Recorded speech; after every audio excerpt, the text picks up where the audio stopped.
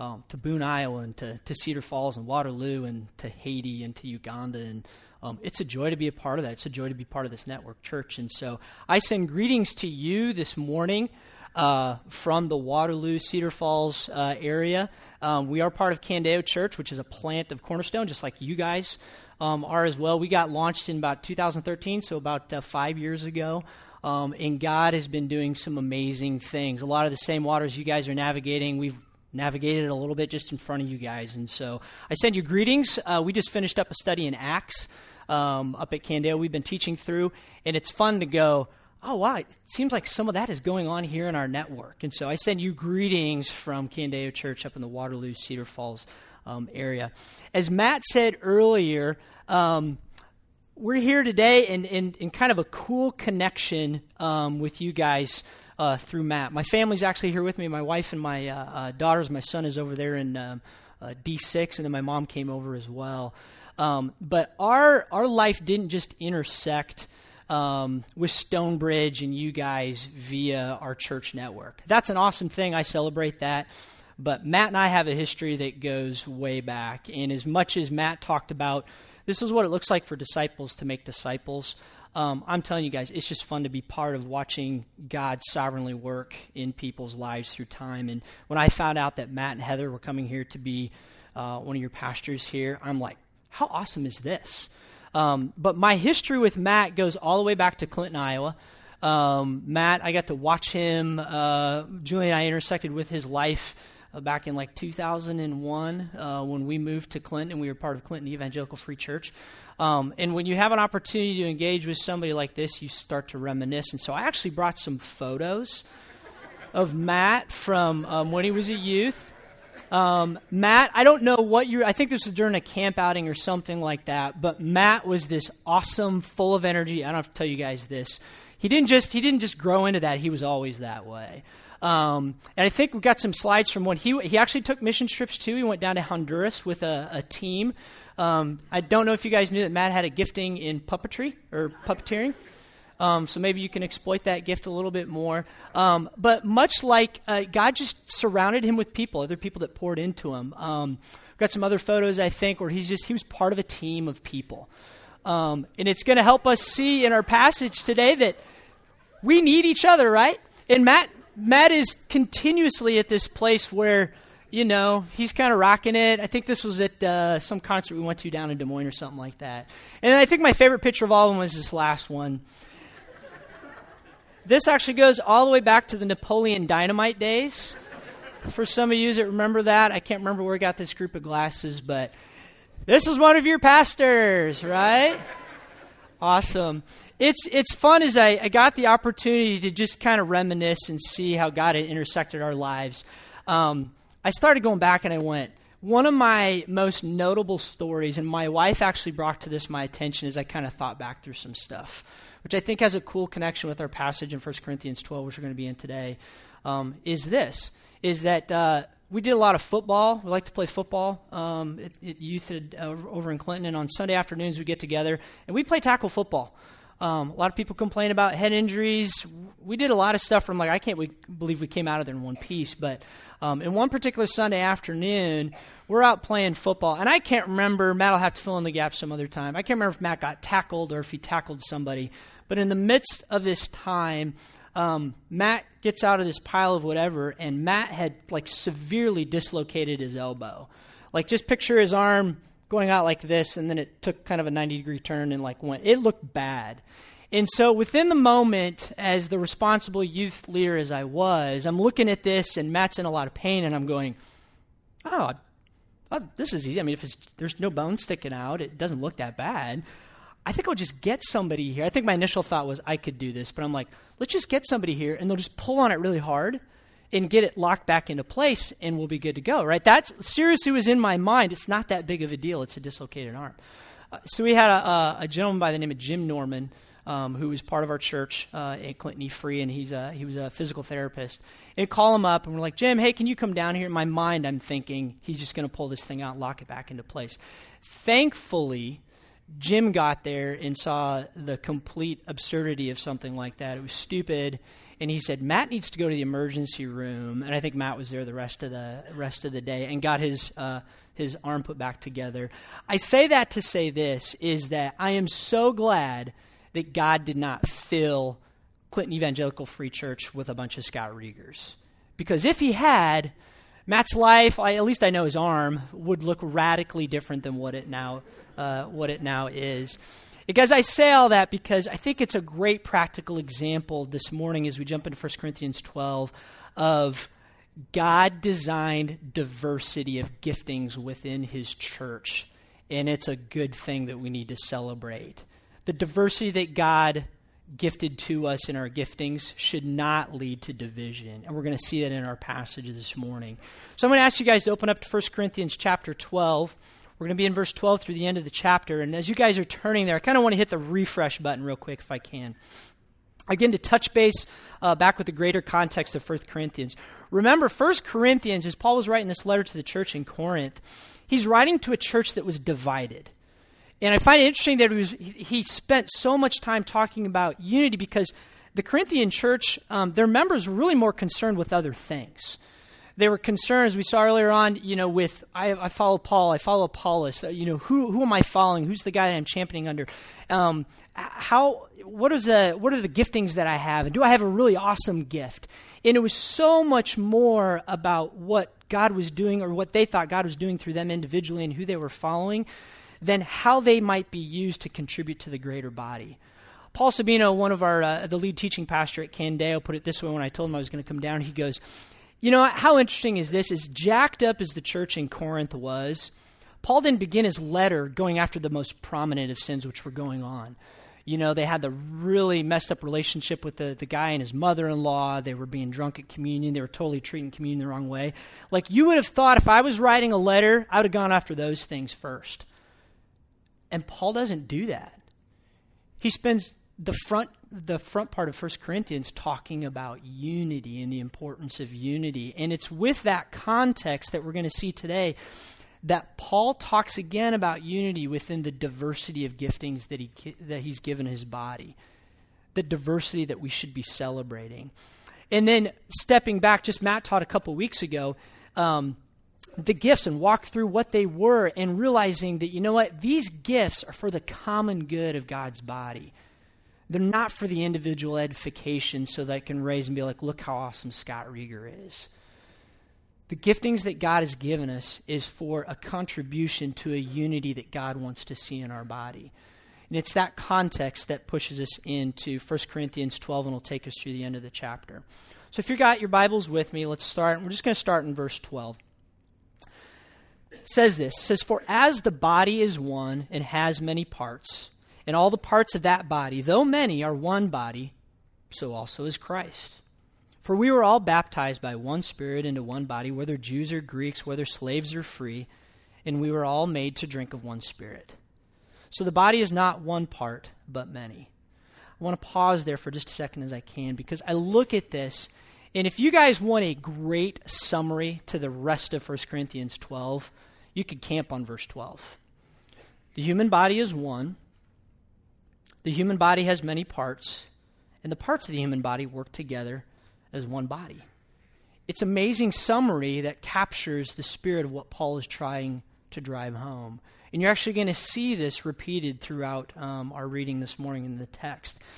And it appears that Paul is going to make this logical kind of connection between the human body as God's designed it and how that equates to Christ's body, to us, right? And I find it interesting that God would take this design that he made in creation and what is our human bodies and one day use that to point us to what he was going to build in our church.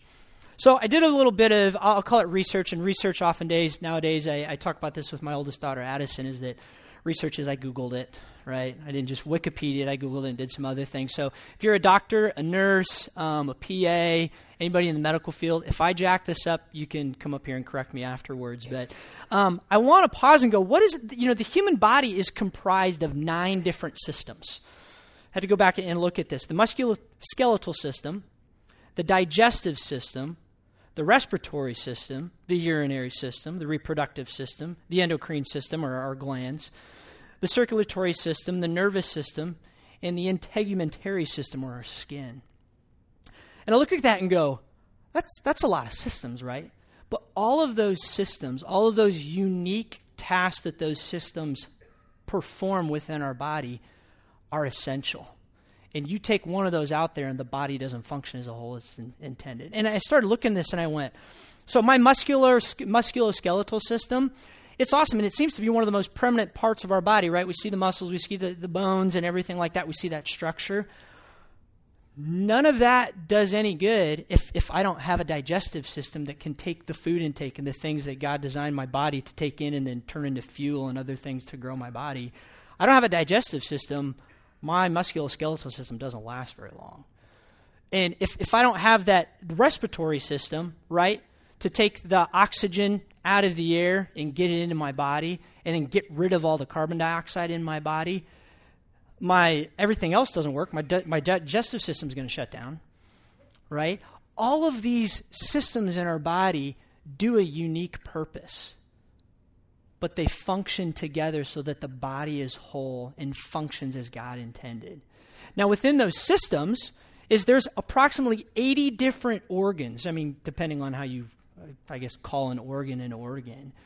And each of those organs functions in a very unique, specific thing in order for my body to function as well as God intended. And as I went through this and I started looking at why would Paul make the connection between our human bodies in Christ's body, it seemed like a epiphany moment for me. I'm like, you think God might have been thinking from the beginning at creation as he knew that the church was going to be his plan A? There is no plan B to get the gospel to the nations, to the world. It's the church. You think that God would have thought that through in creation and said one day this design that the different components of the body that I'm going to design in human form would one day point us to what his church was going to look like? And I thought it was a great thing I think that's why Paul would stop and go, this is going to be a model what God was going to design the church around. And we're going to see repeatedly this morning is how that diversity of giftings that God has given his body should be celebrated. Because when it all comes together, right, it's a sweet and awesome thing. But then I see this really cool thing that Paul does, and I love how Paul stops in verse 13 to lay out the why. Because I look around at this congregation, even when we were sitting here before the service started and we're just praying over the morning, Matt brought it up. He's like, look at just the different diversity of giftings we even have on our worship team. I look around the room and I don't see anybody that looks exactly alike. Do we have any twins in here? I always hate when people do that too, right? When they ask you to raise your hand. Right? We're all different. Everybody in this room, God has designed differently. And so you might look at this and go, well, then how do all these different people come together? And we see the key to that in verse 13. It says, for we were all baptized by one Spirit into one body, whether Jew or Greeks, whether slaves or free.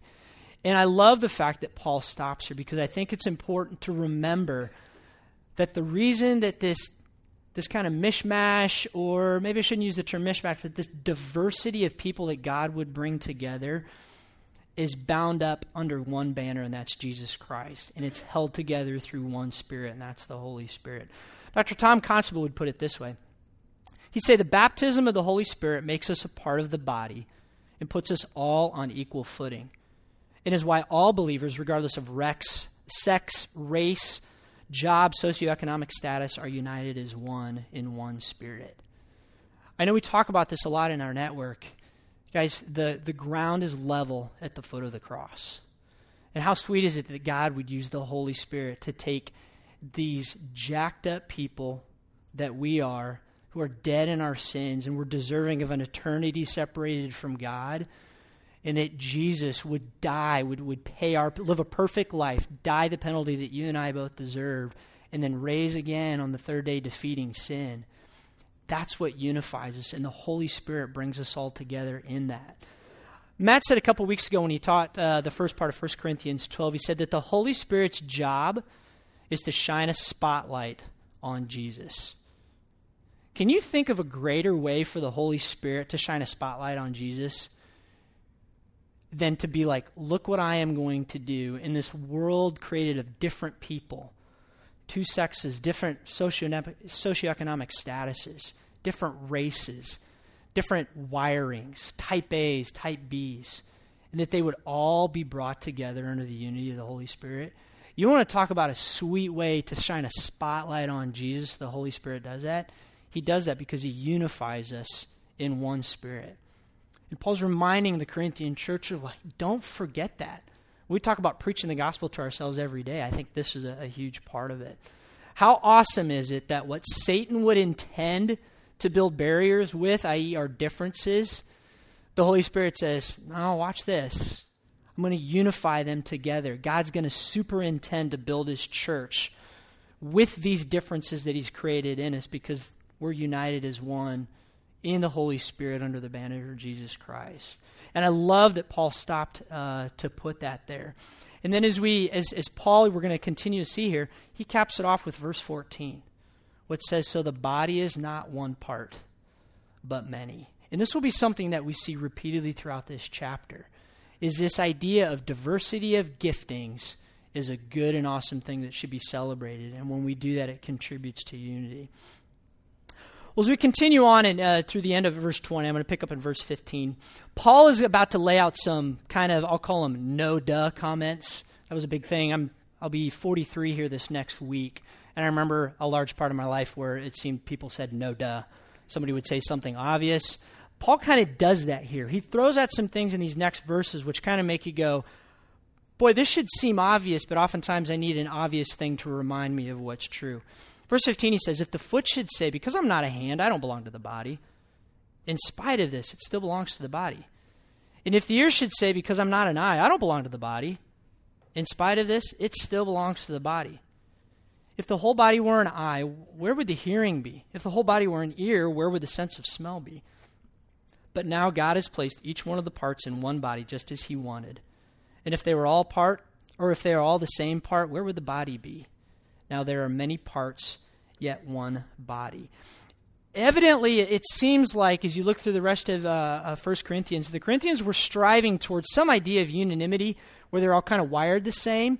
And Paul's going, you guys need to appreciate that that's not actually what God designed at all.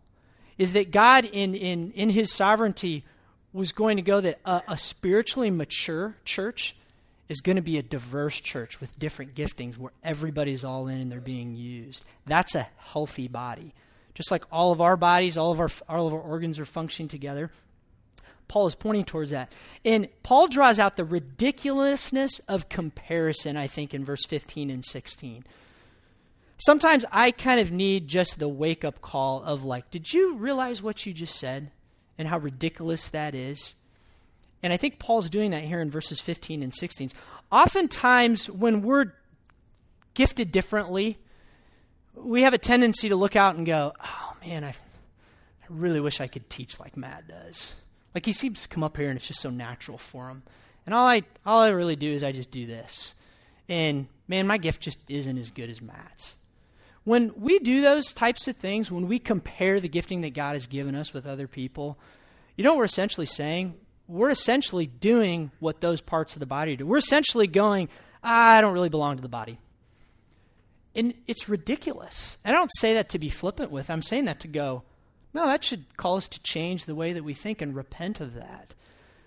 My understanding is that your associate pastor, Joey, has some giftings, and then he has some giftings where maybe he's not as gifted. My understanding is perhaps he was teaching a couple weeks ago.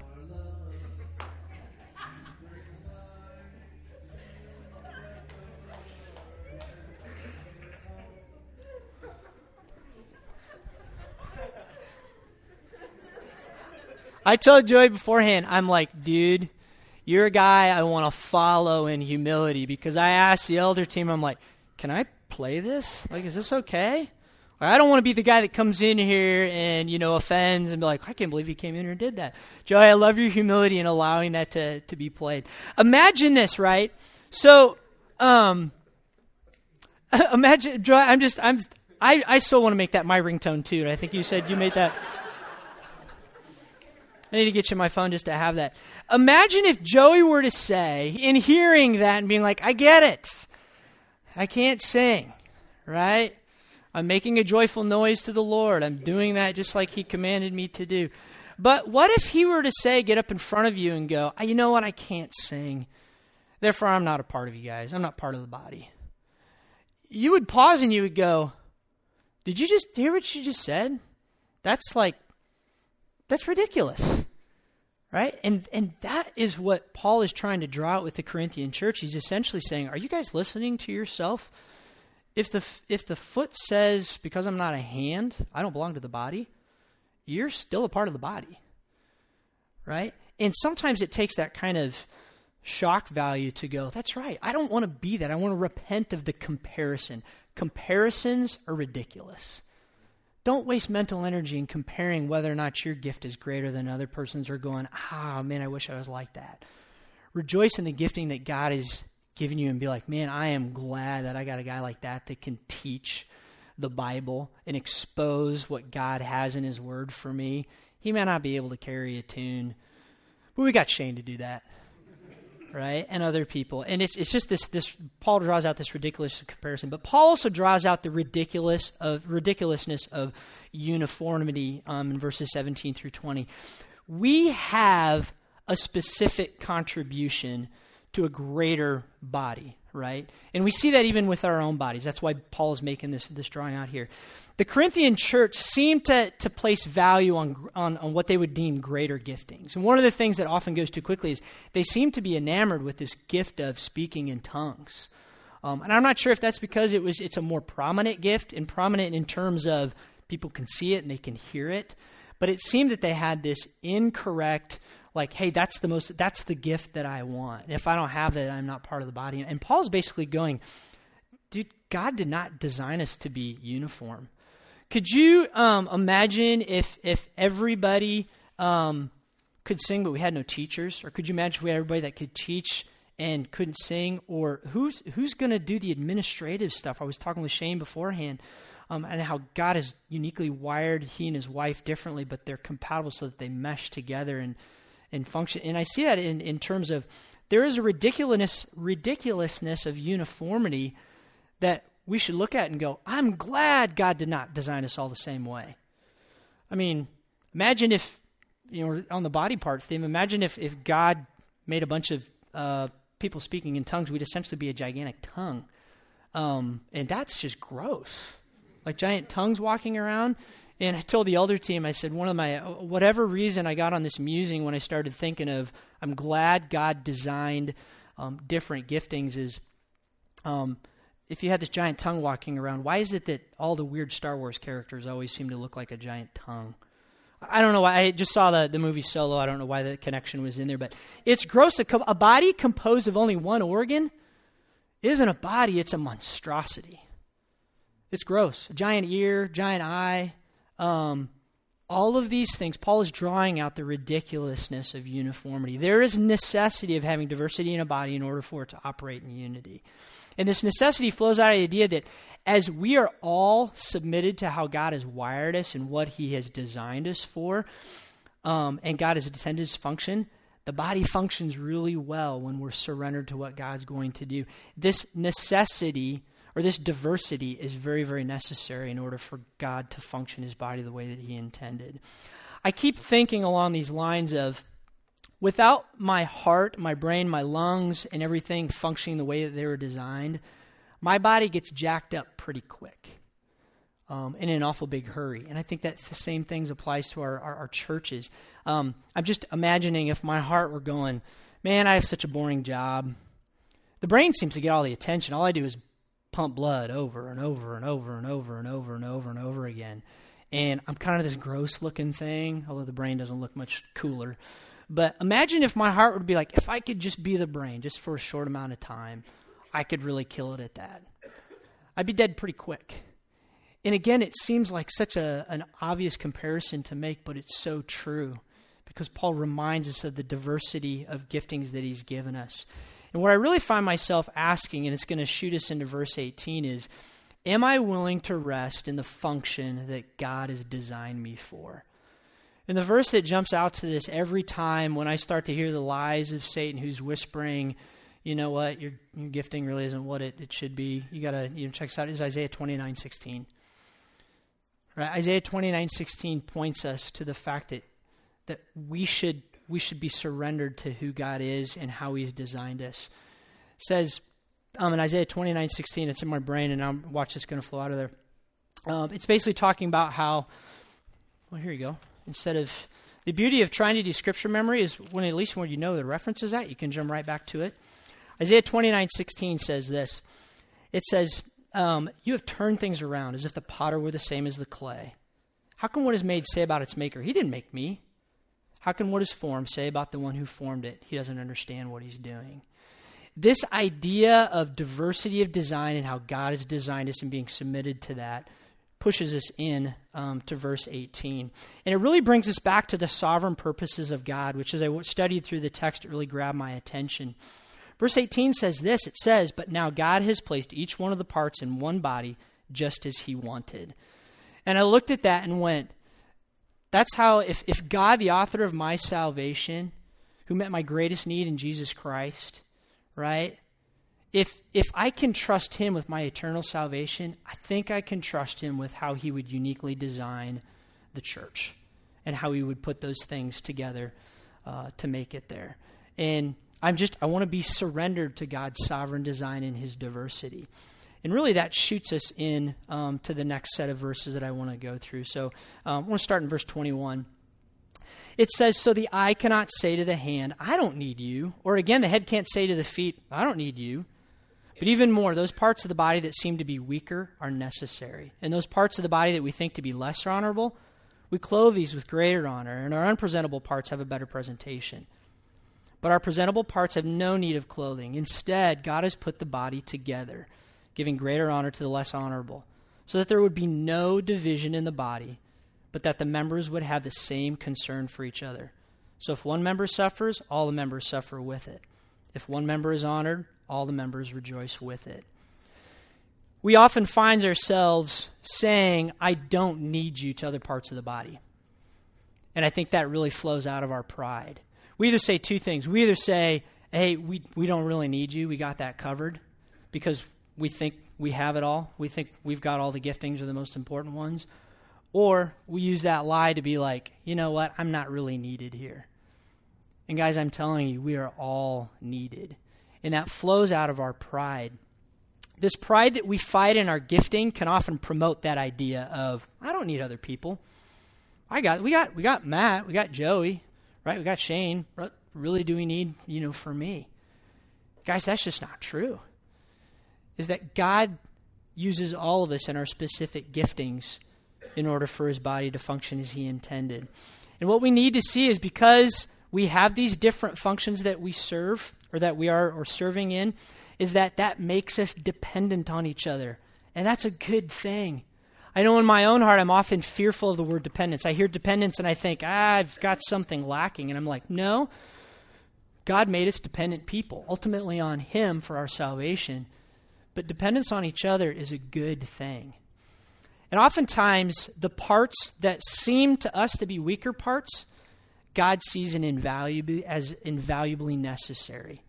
Don't think for 1 minute that you have an invaluable part to play in our body.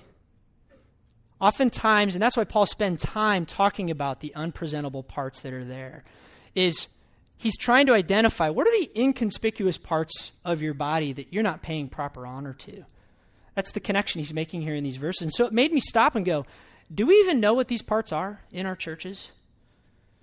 Do we know what the inconspicuous parts are of Condeo or of Stonebridge? Guys, my call to you and to me is to be like, know who those are. Know who's serving back in D6. Those inconspicuous parts that aren't up here, like the head. You see our faces. You see my head. That's easy to see. There's other parts of my body that you don't see because they're covered up. They're they're more inconspicuous. And Paul is saying, treat them with honor. Honor them. Talk about them well with other people. See the value of the inconspicuous parts that exist in your church and celebrate those. And as we do those, right? As we do all these things, all this concern for the body that God has, that we should have for each other, promotes unity. We can practically cover our unpresentable parts, as Paul's talking about here, by regularly honoring the parts that don't get a lot of the show, if you want to call it that. Now, I'm not trying to say don't honor your leaders, the people that are up, but what I'm saying is don't forget about those other parts. Cover those up. Take care for them. It drives us towards unity. And what often we constantly fight, I fight this all the time, you guys, with this idea of unity is my pride. I am a prideful person. I love to hear Scott Reger mentioned in a service. I love to hear this. That's my pride, guys. That's the sinful pride that comes out of all of us. And what fights against that pride is when we have equal concern for the presentable parts and the unpresentable parts. I've recently been reading through the Screw Tape Letters, and some of you may be familiar with that, some of you may not. C.S. Lewis wrote this book back in the 30s and 40s, I believe, right around World War II. It's basically a satire of Screw Tape, a senior demon, writing to Wormwood, a lesser demon. And he's just exposing what's true about how Satan decides to tempt us, right? And within this, he brings up this great thing which I think captures what we're fighting against and what God wants us to move towards. And so you can just see it up there. It says to anticipate the enemy's strategy. And in this book, the enemy is God, right? Screw Tape is being like, we're fighting a battle against the enemy. But he says this, he says to anticipate the enemy's strategy, we must consider his aims. The enemy wants to bring the man to a state of mind in which he could design the best cathedral in the world without being any more or less or otherwise glad at having done it than he would if it had been done by another. The enemy wants him in the end to be so free of any bias in his own favor that he can rejoice in his own talents as frankly and gratefully as in his neighbor's talents. I love that. That's the spirit that God wants to promote in us. And it's a spirit we actually see in Romans 12:3. And I'm not going to spend a lot of time going through this, but if you guys want a great parallel passage, if you want to when you hear it repeated, it's true. Romans 12:3 through about 6 is a great parallel passage to put in there. It mirrors what God's heart wants for us. And that's, we should not think more highly of ourselves than we ought, right? God wants this idea of like, remember that your giftings that you have come from God and God alone. Celebrate the ones that other people have as well and fight for that unity and the diversity of gifts. God's plan in having combined members is so that the members of the spiritual body would demonstrate a mutual concern for the well-being of others, so that rivalry would cease and genuine unity would exist. The Bible Knowledge Commentary drew this out, and I thought it was so good, is that God desires there to be no division in the body and that the members would have the same concern for each other. And it made me ask, do we do that? Like, do we suffer together well? Do we rejoice with each other well, as it draws out there towards the end of verse 26? Yesterday, I was taking a walk with my daughter Taylor, and she was riding in a wagon, and she stuck her hand down to grab something, and I didn't know it, but I ran over her finger with the tire, and she just had this mangled pinky. And I guarantee you, if you asked her last night, her whole body hurt. It wasn't just her pinky, right? We should have this suffering, this mutual concern for each other. When one part of the body hurts, the other party does too. But also, this is my conviction, do we rejoice together better? When we have mutual concern because we recognize the diversity and giftings and how God has given us, do we rejoice in that? Do I rejoice authentically with other parts? Do I love it when the Haiti team's up here? Do you guys realize when the Haiti team's going down there, you're going with them? Right? And do you celebrate that? My own heart often finds myself going, I want to be up there because I like the notoriety. Paul's saying we should suffer together better. We should rejoice together better because we have unity in the diversity of giftings that God's given us. And guys, this shoots us towards the end of the passage. I'm going to pick up in verse 27. It says, now you are the body of Christ and individual members of it. And God has placed these in the church. First apostles, second prophets, third teachers, next miracles, then gifts of healing, helping, managing various kinds of languages. Are all apostles? Are all prophets? Are all teachers? Do all do miracles? Do all have gifts of healing? Do all speak in other languages? Do all interpret? But desire the greater gifts, and I will show you an even better way. I love these last few verses because they springboard us. They're going to springboard us into chapter 13. And And I love this idea that the possession of the gift, whatever gift that we have, let's not spend time worrying about is it a greater gift or gift, is it a lesser gift, is what's the posture of my gift? And that posture should be love. And we see that in verse 31. Matt covered verse 28 a couple weeks ago, so I'm not going to spend a lot of time there, but I love how Paul, even as he ends up with the chapter, takes verses 29 and 30 to remind us that we're not all gifted in the same way. When he asks those questions, he's trying to draw out again, do you see how we're gifted differently? But regardless of which gift you have, and guys, I find this going in my own heart, I'm like, man, I don't want to be the person that settles in on wondering if my gift is greater or less. God settles everything with verse 31. And it's going to be a great springboard into chapter 13. I love how he settles it with being like, go ahead, desire the greater gifts. I will show you an even better way. And that better way is going to be the posture of love that we're going to see in chapter 13.